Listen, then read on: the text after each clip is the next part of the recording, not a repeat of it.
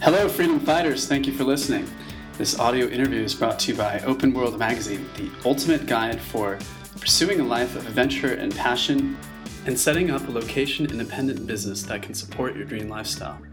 Go check us out at openworldmag.com.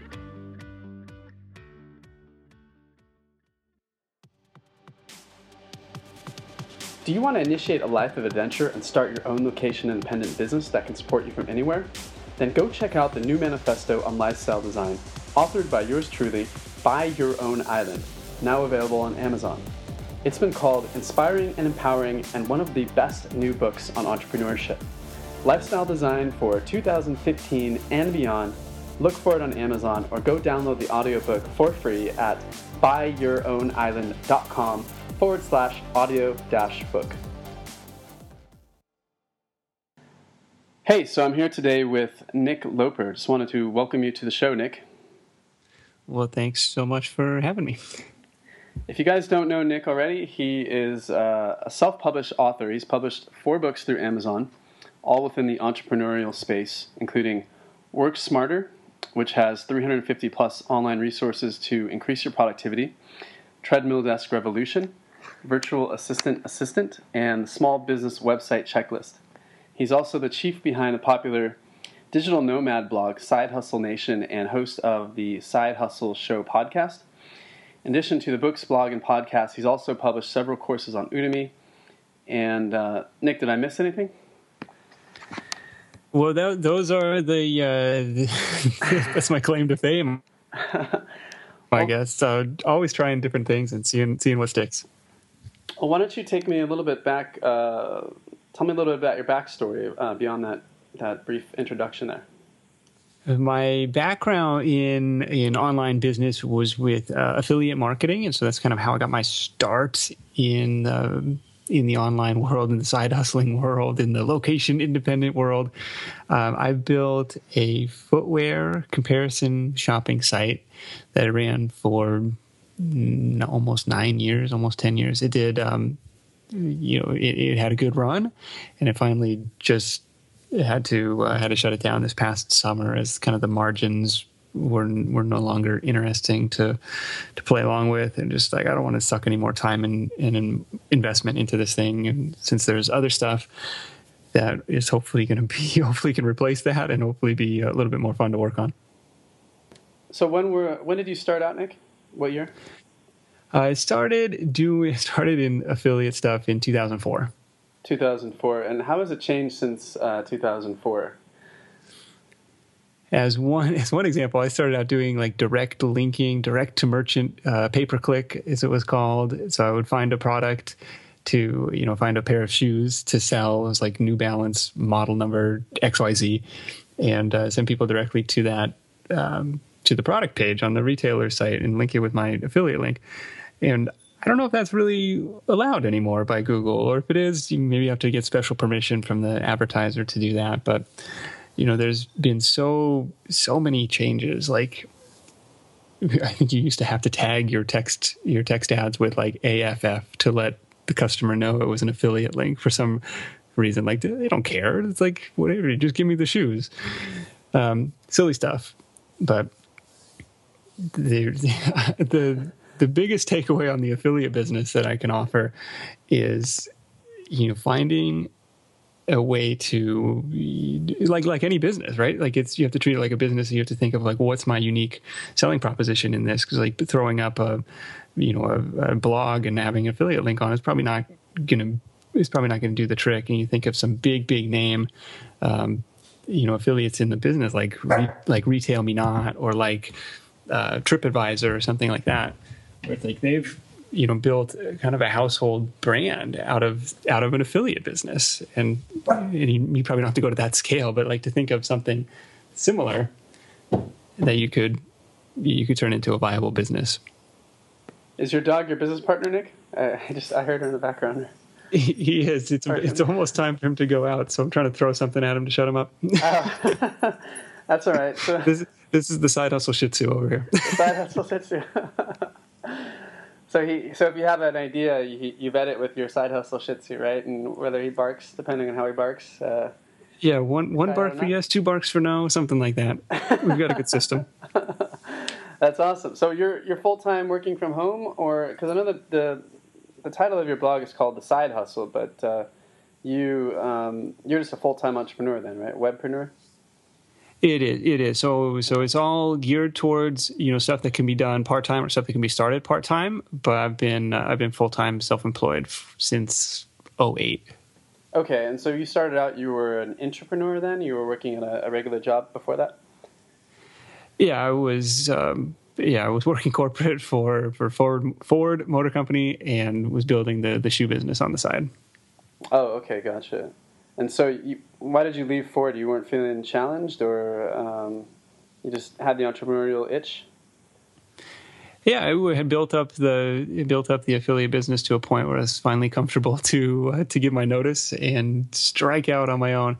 And it was probably a little naive in in doing so, because it was like kind of picturing the 4-hour work week type of lifestyle, and it's been anything but that. But it I'm glad I got out when I did, because the very next day, like, I got slapped by Google on a quality algorithm update or something. And had I waited, I might not have never gotten up the nerve to do it again, because it's like, oh gosh, this is really scary stuff. Like, I've got to start from scratch now. So basically, you left your job, you got slapped, and then you're kind of falling without a parachute. Basically, you had to make it work, right? It was very much one of those burn the ships moments. Like, oh well, I'm all in on this now, so we got to find a way to make it work. So it was kind of 3 months of reinvestment and redevelopment to build landing pages that met their obscure guidelines that they don't really tell you what they are. And how long did it take until you were able to replace the full-time income you had from your job? You're starting out, so it was 3 years of doing the business before I quit, and it was probably a year or year and a half before I kind of was seeing a similar level of income. And I probably stuck around longer than I needed to, but just wanted to be sure. I wanted to build up a little bit of history before just cutting the ties, because inertia is a powerful thing too. It's like, I'm doing both right now. Why can't I just keep doing both? Like, it's really tough to kind of make those big fork in the road decisions. I see. And when was the moment when you knew that you were going to commit to being an entrepreneur?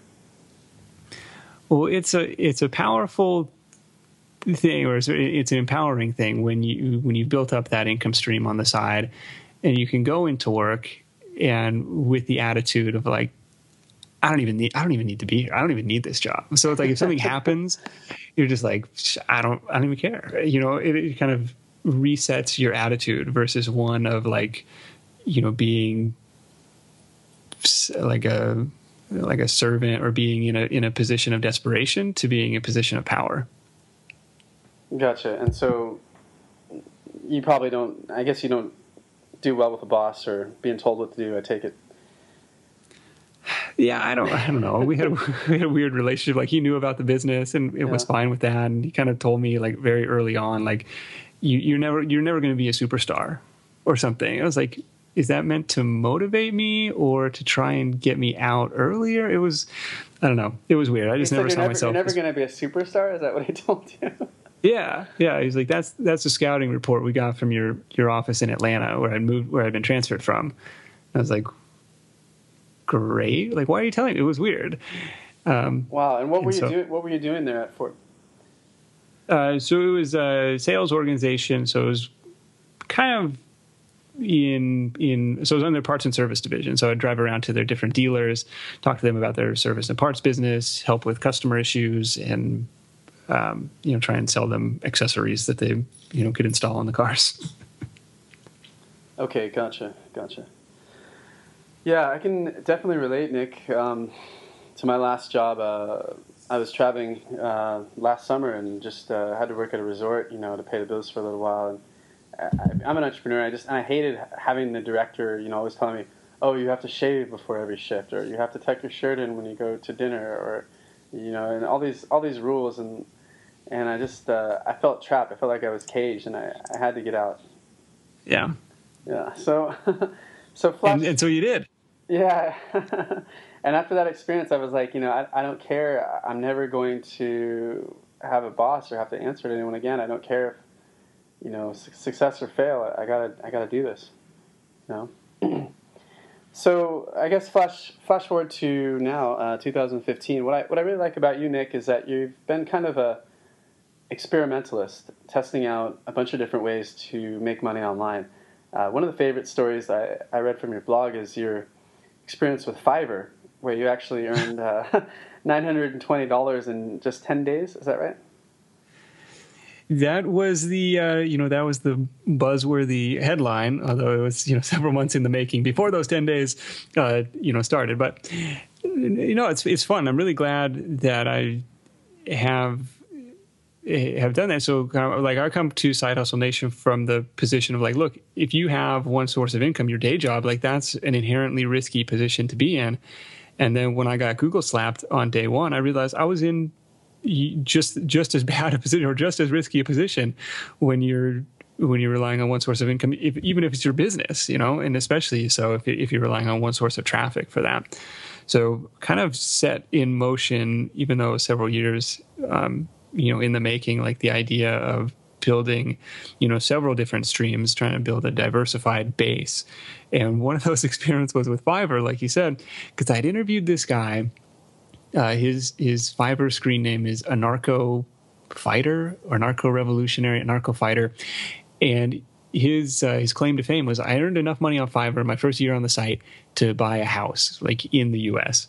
And I was like, oh my God, like, because I'd never given it a second thought. Of course, I've used it for articles and graphics and, a dozen other things, but never even gave it a second thought as a seller. Like, what could I sell for $4 because they take a 20% cut that could possibly be worthwhile? And he's like, look, it's the website of goods and services starting at $5. It's all about the upsell, baby. And I was like, it's very much a light bulb moment. And he went on to explain how all the $5 gigs are kind of either, real quick software delivery kind of things. I'm going to plug whatever formula into my machine and it's going to spit back out whatever result you bought, or I'm going to send you a quick PDF file of, whatever, thing. And so that's how I started. I started with these couple like ebooks that I had and put them on there. And for a while they did well. They haven't sold as well lately, but it kind of comes and goes in spurts. It seems like their ranking algorithms are probably based on like, recent sales and reviews, right? So if you have, if you're making sales, that can lead to making more sales. But then I got brave and started doing these like website reviews for people. I said, look, I'll turn on the screen recorder and I'll talk over your website for 5 minutes on, SEO, usability, conversion, design, like whatever comes to my mind. And, was getting, a few orders a month for that for the first couple months. And all of a sudden I woke up with like my inbox flooded with orders. And I was like, oh my God, what happened? And so I load the Fiverr homepage and there's my mug on the homepage. I'm like, oh my God, how am I going to fill all these orders? So I had to like go in and, change the promised delivery time and just get to work hustling these things. So wait, what were you doing? You're personally creating videos, you said? Yeah. So it'd be like, I would load your webpage, turn on the screen recorder and then just like talk about ways to improve the site. Oh, wow. And you're not doing that for $5, I take it. That's probably an upsell. No, that was the base gig. That was the 5 minute video was the base gig. And so it's not as bad as it sounds. So if you're banging them out, back to back to back, you could probably do, five or six in an hour. And so it's not horrible. And then with the upsells, which was like, a deeper dive into SEO recommendations, deeper dive into some marketing recommendations, ended up being okay. And there was like a book upsell and like an extra fast delivery upsell. So ended up being okay, but it was definitely a lot of hustle to deliver all those. Wow, what a story, what an experience. So in addition it was fun. I should add too, because Fiverr is so heavily trafficked, you never know who you're going to meet on there. And I met one coaching client there. I met another like mastermind group member there. And it's just kind of, people kind of proactively look you up if you deliver big value. And Fiverr is very anti contacting people off platform. But if people look you up, hey, sure, I'm not going to fight that. So it's actually a viable lead source then, because I always see it like people dancing and singing on there and doing these really silly videos and stuff, and I thought it was more kind of just for fun, but I didn't realize that it was a legitimate place to put yourself as a marketing consultant. Yeah, it could be. I don't know. I don't know if it's like something that I'll do forever, but it's kind of fun too. Okay. And you start to see, and so then I started to see like a pattern, right? Like after looking at 100 of these different websites, and that kind of fueled the content for a book that became the small business website checklist. And so it's been, I don't know, it's been fun. I love how you're so hands-on, and you see something, you interview somebody, and then you just you see a good idea and you try it, you implement it. It's good and bad, right? Because like every week there's a new shiny object to chase down. You're like, oh, I should try that. That sounds cool. But trying to pick and choose which ones to focus on, how to spend that energy. Yeah, that was one of the struggles I had when I was starting out in this space. Is that there's just so much information out there, and it can be quite overwhelming. You can have like a whole hard drive full of courses and stuff that you've downloaded from. Back a few years ago, Frank Kern, Ryan Dice, all these guys, Eben Pagan, Mike Koenigs, and it's like, Nick, I feel so overwhelmed, and I forget the original point of why I got on this path in the first place, which was to make money. And looking at your site, you have one blog post that's 79 side hustle business ideas that you can start today. What would you recommend to people if they just want to get started and get the fastest path to their first dollar and just kind of build on that reinforcement, that positive reinforcement? So probably two fastest ways. Okay. One would be to sell some kind of service, right? So like you don't need a website, you don't need to create a product. You just find some skill that you have, and if you've ever had a job in your life, you have a skill that's worth paying for, right? Somebody was paying you to do some job. If you can find a customer, all of a sudden you're in business. So that would be the fastest way to get started. You can find clients through personal network, personal outreach, through freelance sites, through Fiverr, whatever it is. As long as you get that first customer, then you're all of a sudden in business. And I think that's the fastest way to get started, because you don't, like I said, you don't need to build a website, you don't need to have a logo, you don't need to do any of this nonsense. The other way, actually I'll do three because this other one is really hot. But so number two would be to tap into like the sharing economy, which is stuff like your Uber drivers, your Lyft drivers, your Airbnb hosts, your TaskRabbits, your dog sitters. Oh my gosh. A friend of mine sent me a note the other day. Him and his girlfriend had made like $2,000 in the past 3 months, like just dog sitting on rover.com it was, or dogvacay.com was another one. Wow. It's like Airbnb for dogs. I'm like this close to putting up a profile, because I was like, oh, a little guy, you could have some company during the day, huh, buddy? Do you travel around, or is it just in your hometown and take care of the pets during the daytime? Yeah, so it would be weird. I am 99% location independent, but do spend 99% of my time right here at home. So it could be another little side hustle for us. What was the third one that you were going to mention? The third one that is super hot right now is Amazon FBA. And so the quick way to get started with this is the retail arbitrage game, which is like going to the clearance section of Walmart and finding scanning the items to see if there's a spread between what it's selling for locally and what it's selling for on Amazon. And if that spread is big enough, buying as many of those things as you can, shipping them off to Amazon, and having the Amazon ship them off to customers for you. Like my friend found like some toilet wands for like $1.19, and he's like, hey, they were $12 online, so I bought 100 of them. And I was like, okay, so this is how it works. It's still a little bit of a hustle, because you got to go out and scan all this stuff, trying to find the winners. The way to scale it up is to bring your own private label products to market. And so we talked about this on a recent podcast and the example we were looking at the time was like onion goggles. So these are goggles apparently you wear to prevent crying while you're cutting onions. And they were selling for $20 on Amazon. And so he took me over to Alibaba and like, look, these cost $250 to manufacture. And so like I could bring somebody else has already validated the market, right? Because he was looking at like the sales rank on Amazon. Like these are selling. I don't know why, but these are selling.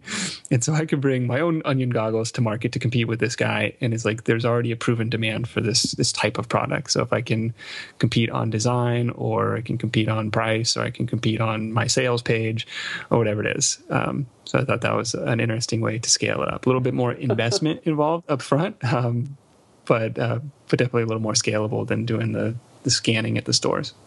Onion goggles, I like that.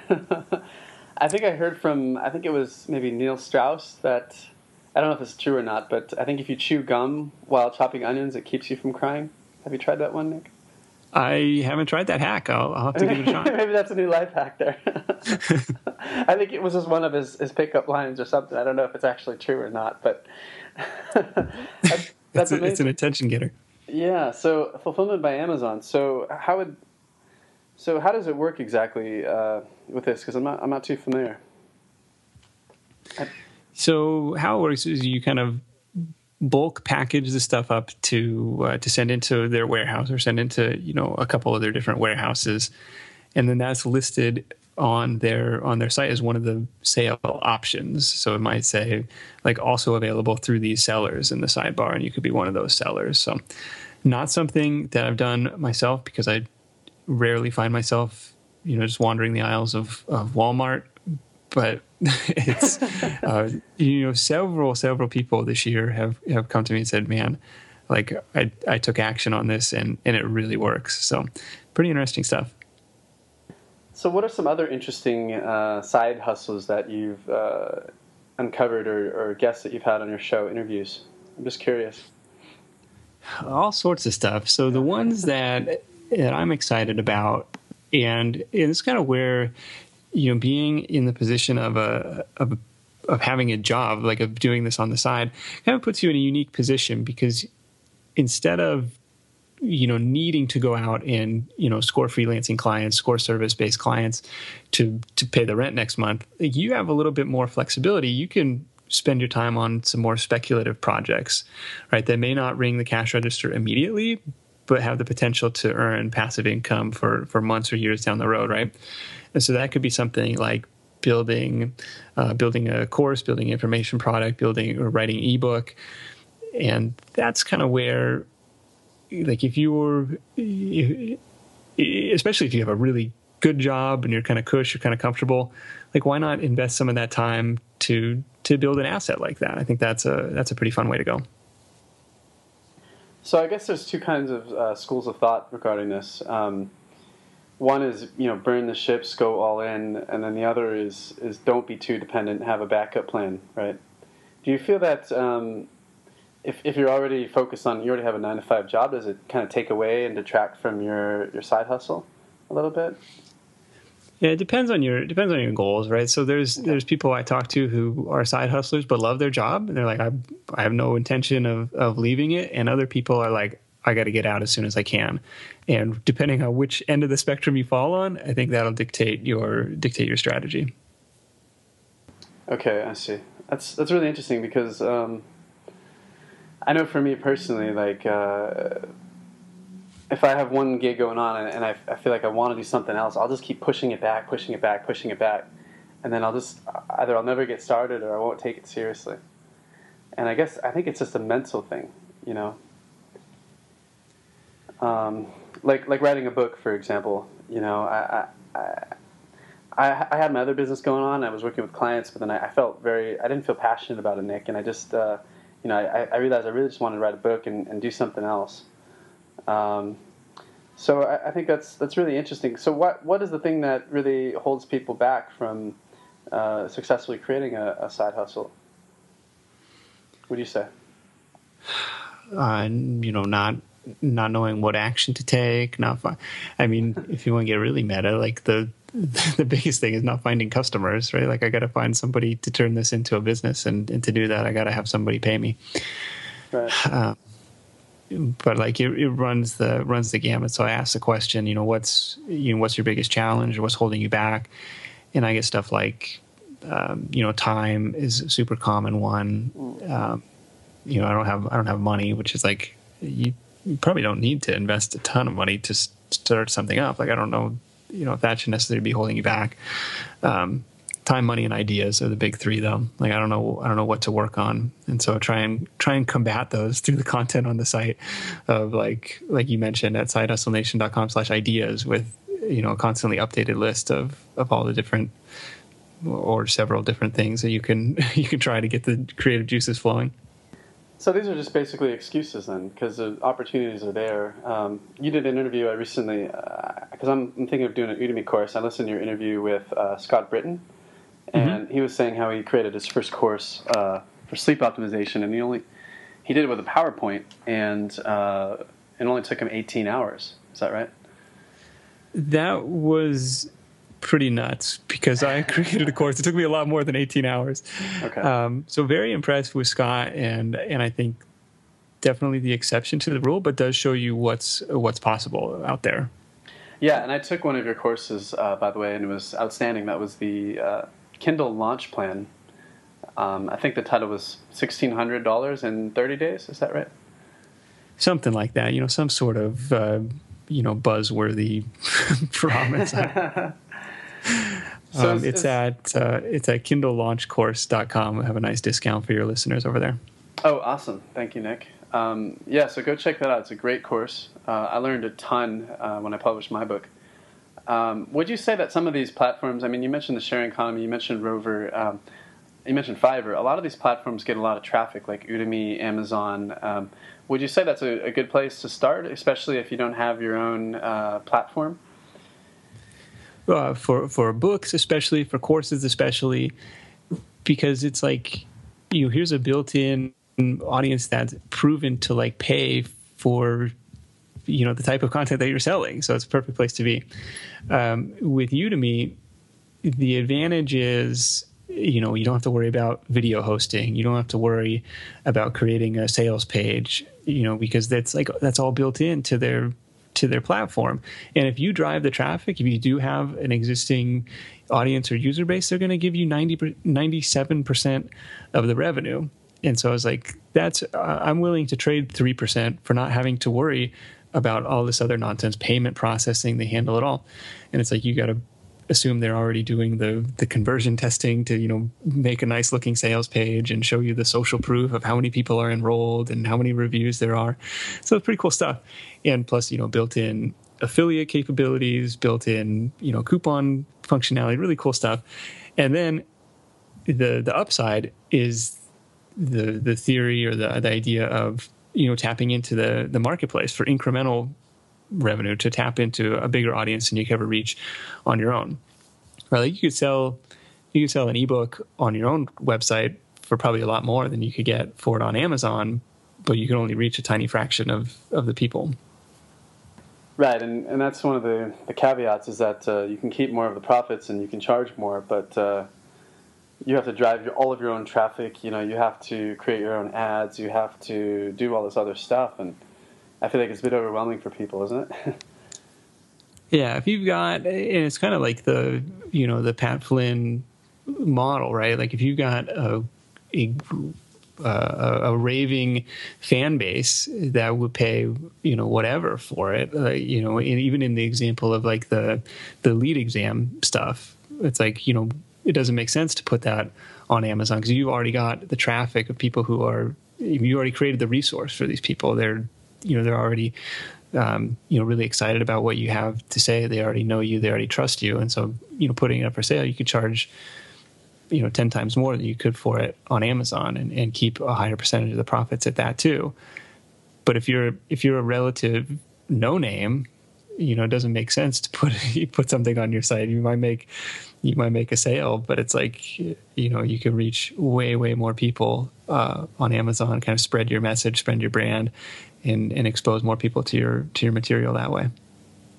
I see. So basically, the overarching strategy is you just want to be really productive and just kind of create new products, more and more products, would you say, and have them out on different platforms? Because I know like someone like Chris Gillibo, for example. I mean, he sells books both through his website, but then he also has books in bookstores as well.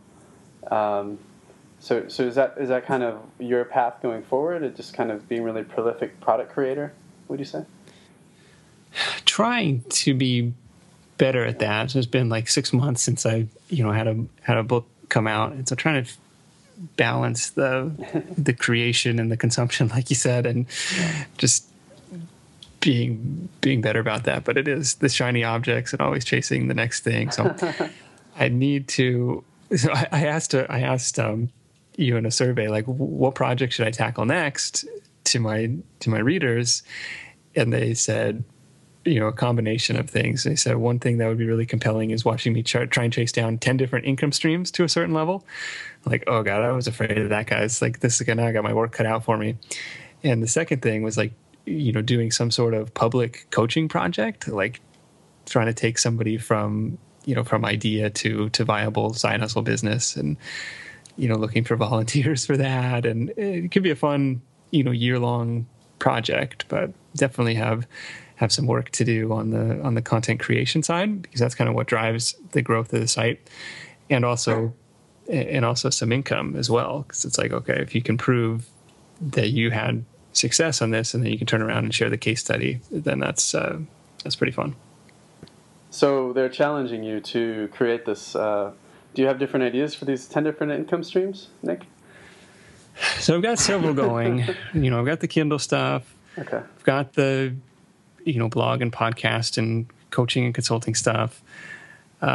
Still doing some affiliate business. I've got the Fiverr thing, doing some freelancing stuff, doing some like peer-to-peer lending stuff. So there's a bunch that's going on right now, and the other feedback is like, focus, pick something, just pick something and do it really well. Oh, there's the dog again.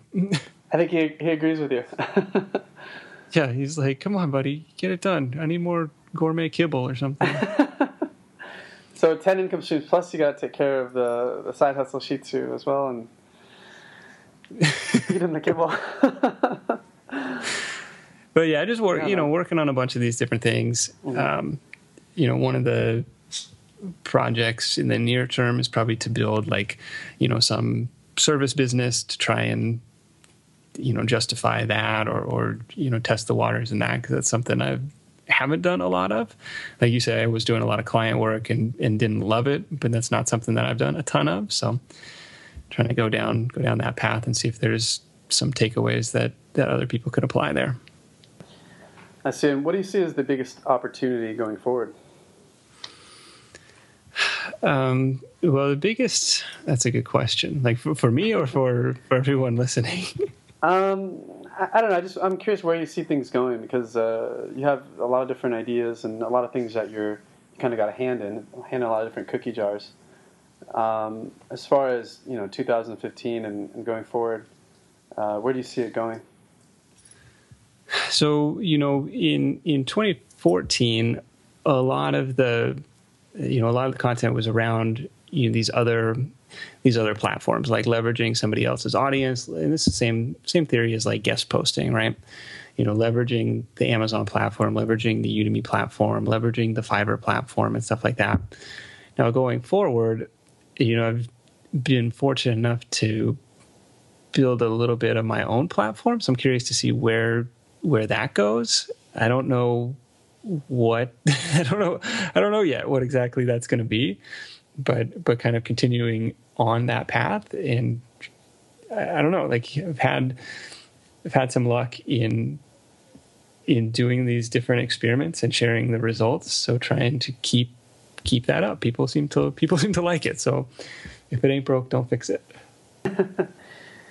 Yeah, well, I see a lot of people in different groups, asking how they can, say, earn a lifetime income through Kindle publishing or something. And I see other people answering, Kindle's only been around for a few years.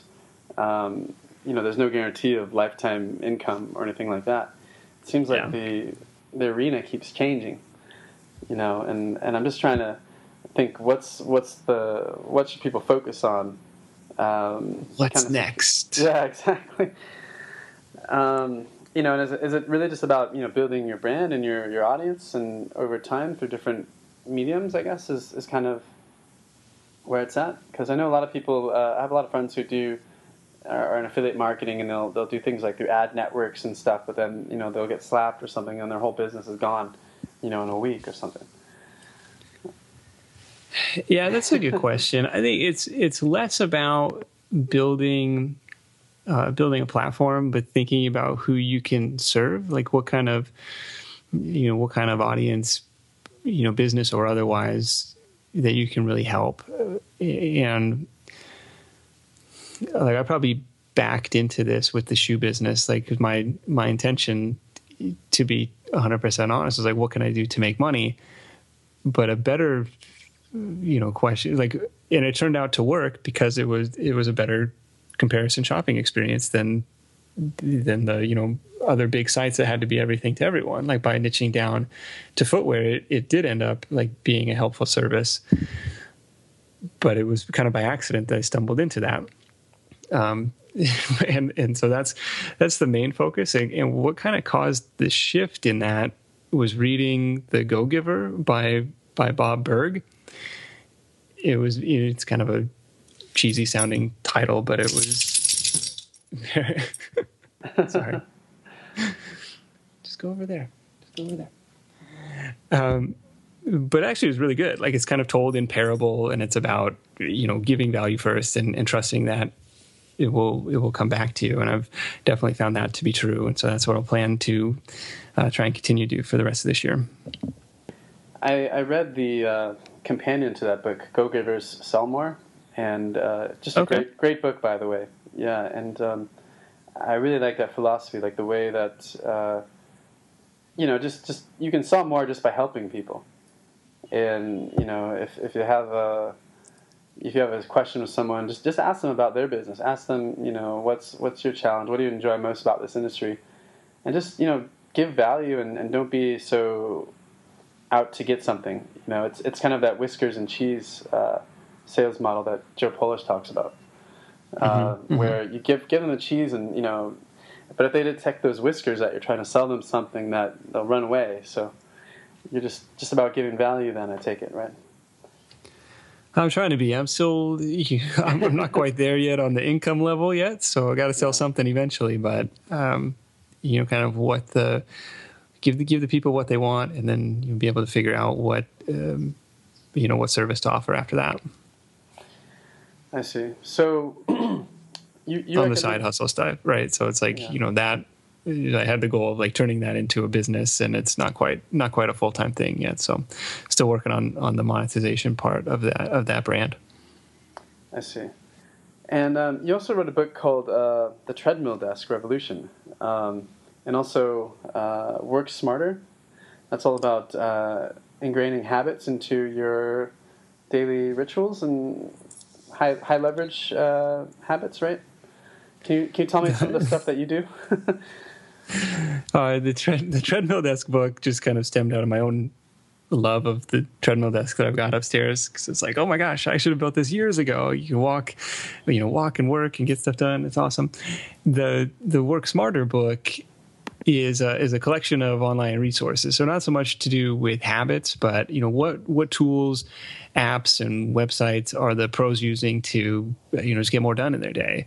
And that's actually compiled probably 80-90% from the Entrepreneur on Fire podcast archives. And so I started out as the idea for like a blog post, like, oh, this is going to be a viral blog post, because it was my favorite part of John's show, asking people like, what's your favorite resource? Because like it's a joy of discovery kind of thing. Like, oh, I love finding new apps and new websites and stuff. And so I had the idea to make a blog post out of that stuff, and it kind of grew past 5,000 words, 10,000 words. Like, oh, I better turn this into something bigger. And that's when you had to reach out to John and Kate and kind of ask for their blessings. It was, it was public information, but it was still like from their brand. So, but they were all for it. They were really excited for it.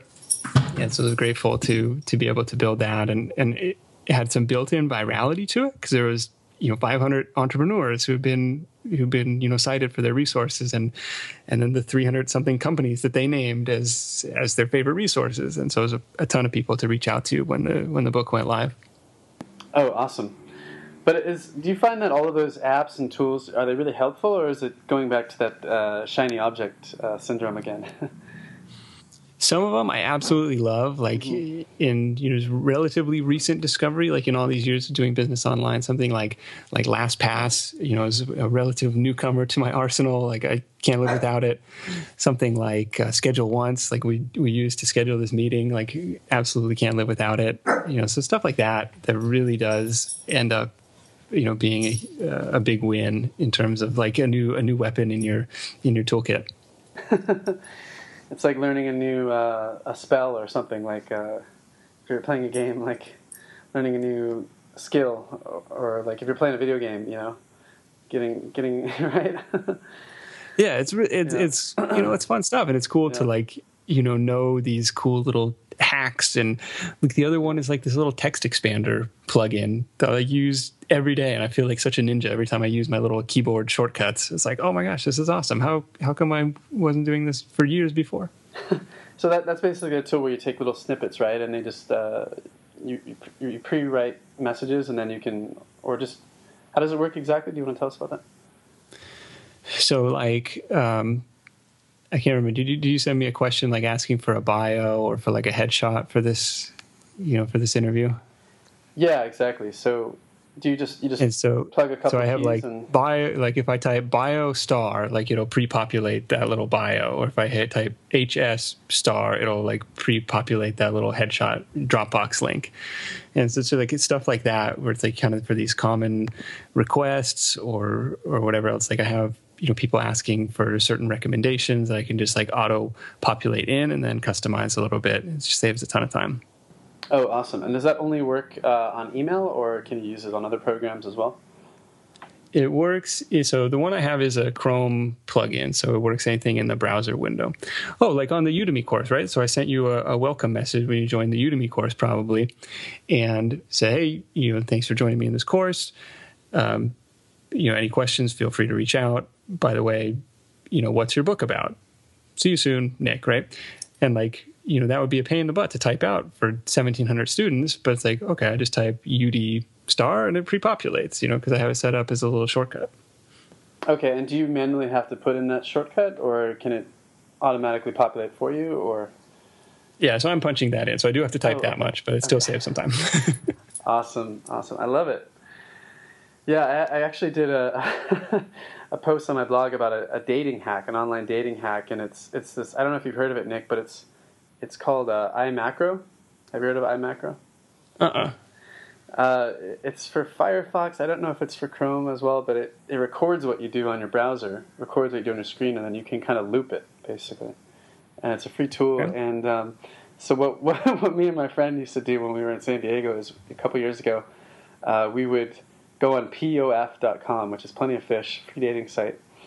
And then there's this little panel where it says meet me, and you can say yes or no. So we would hit yes, and then we would record it.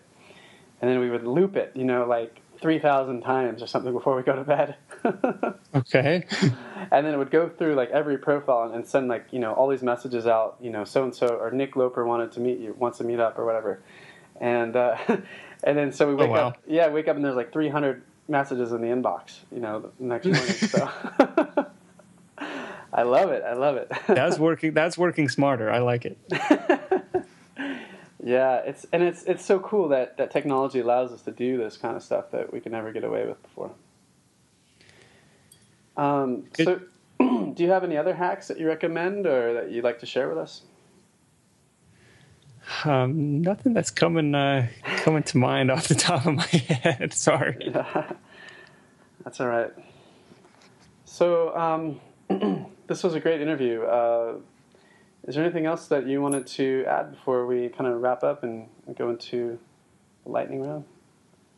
Let's do the lightning round. Okay. Well, I just want to ask you some of your biggest struggles as an entrepreneur. What were some of the low points? Getting slapped by Google on day one of retirement was pretty sucky. It's been anything but the lifestyle that I probably naively assumed it was going to be, but lots of ups and downs. And the challenge is always to find a way, like to figure out a way. How can I make this lifestyle happen? Like, how can I get by without relying on somebody else for a paycheck? And so far, been able to keep that dream alive.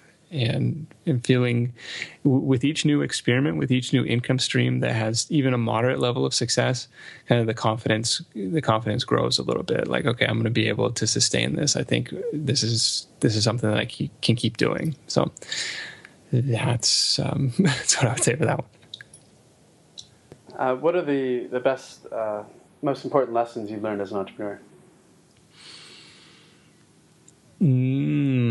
Nothing is permanent. So I don't know. I had the business and it was good for a lot of years, but it doesn't last forever. And to be okay with that and to try and find another path, another way has been important. The other biggest lesson would be to work on your network, like consciously spend time investing in relationships. I'll give the example, like when I launched the course, you had a couple high profile endorsements for it that were affiliate deals. And so they were earning money from the thing too, but they're not going to go out and risk their hard-earned reputation promoting something that's crap. And so it was kind of a relationship built over the course of a couple of years that put those endorsements in place.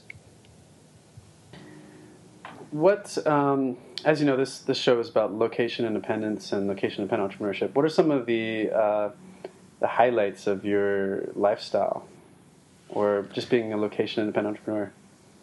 Well, for me, like I said, I hang out at home most of the time, so I'm not as much of the digital nomad lifestyle as many of your peers. But it's the ability to take off and go skiing on a Tuesday if a storm hits. I think that's awesome. The ability to take extended time off and not have to ask somebody for vacation or worry about how many vacation days I have left. And so my wife still does work a 9-to-5 job here in town, and so we're kind of limited a little bit with that. But at least that's one less constraint that we have on when we can travel, where we can travel. Well, I guess that's one of my personal questions then, because you just mentioned that your wife's done 9-to-5. How do you get your girlfriend or your wife to be an entrepreneur as well with you?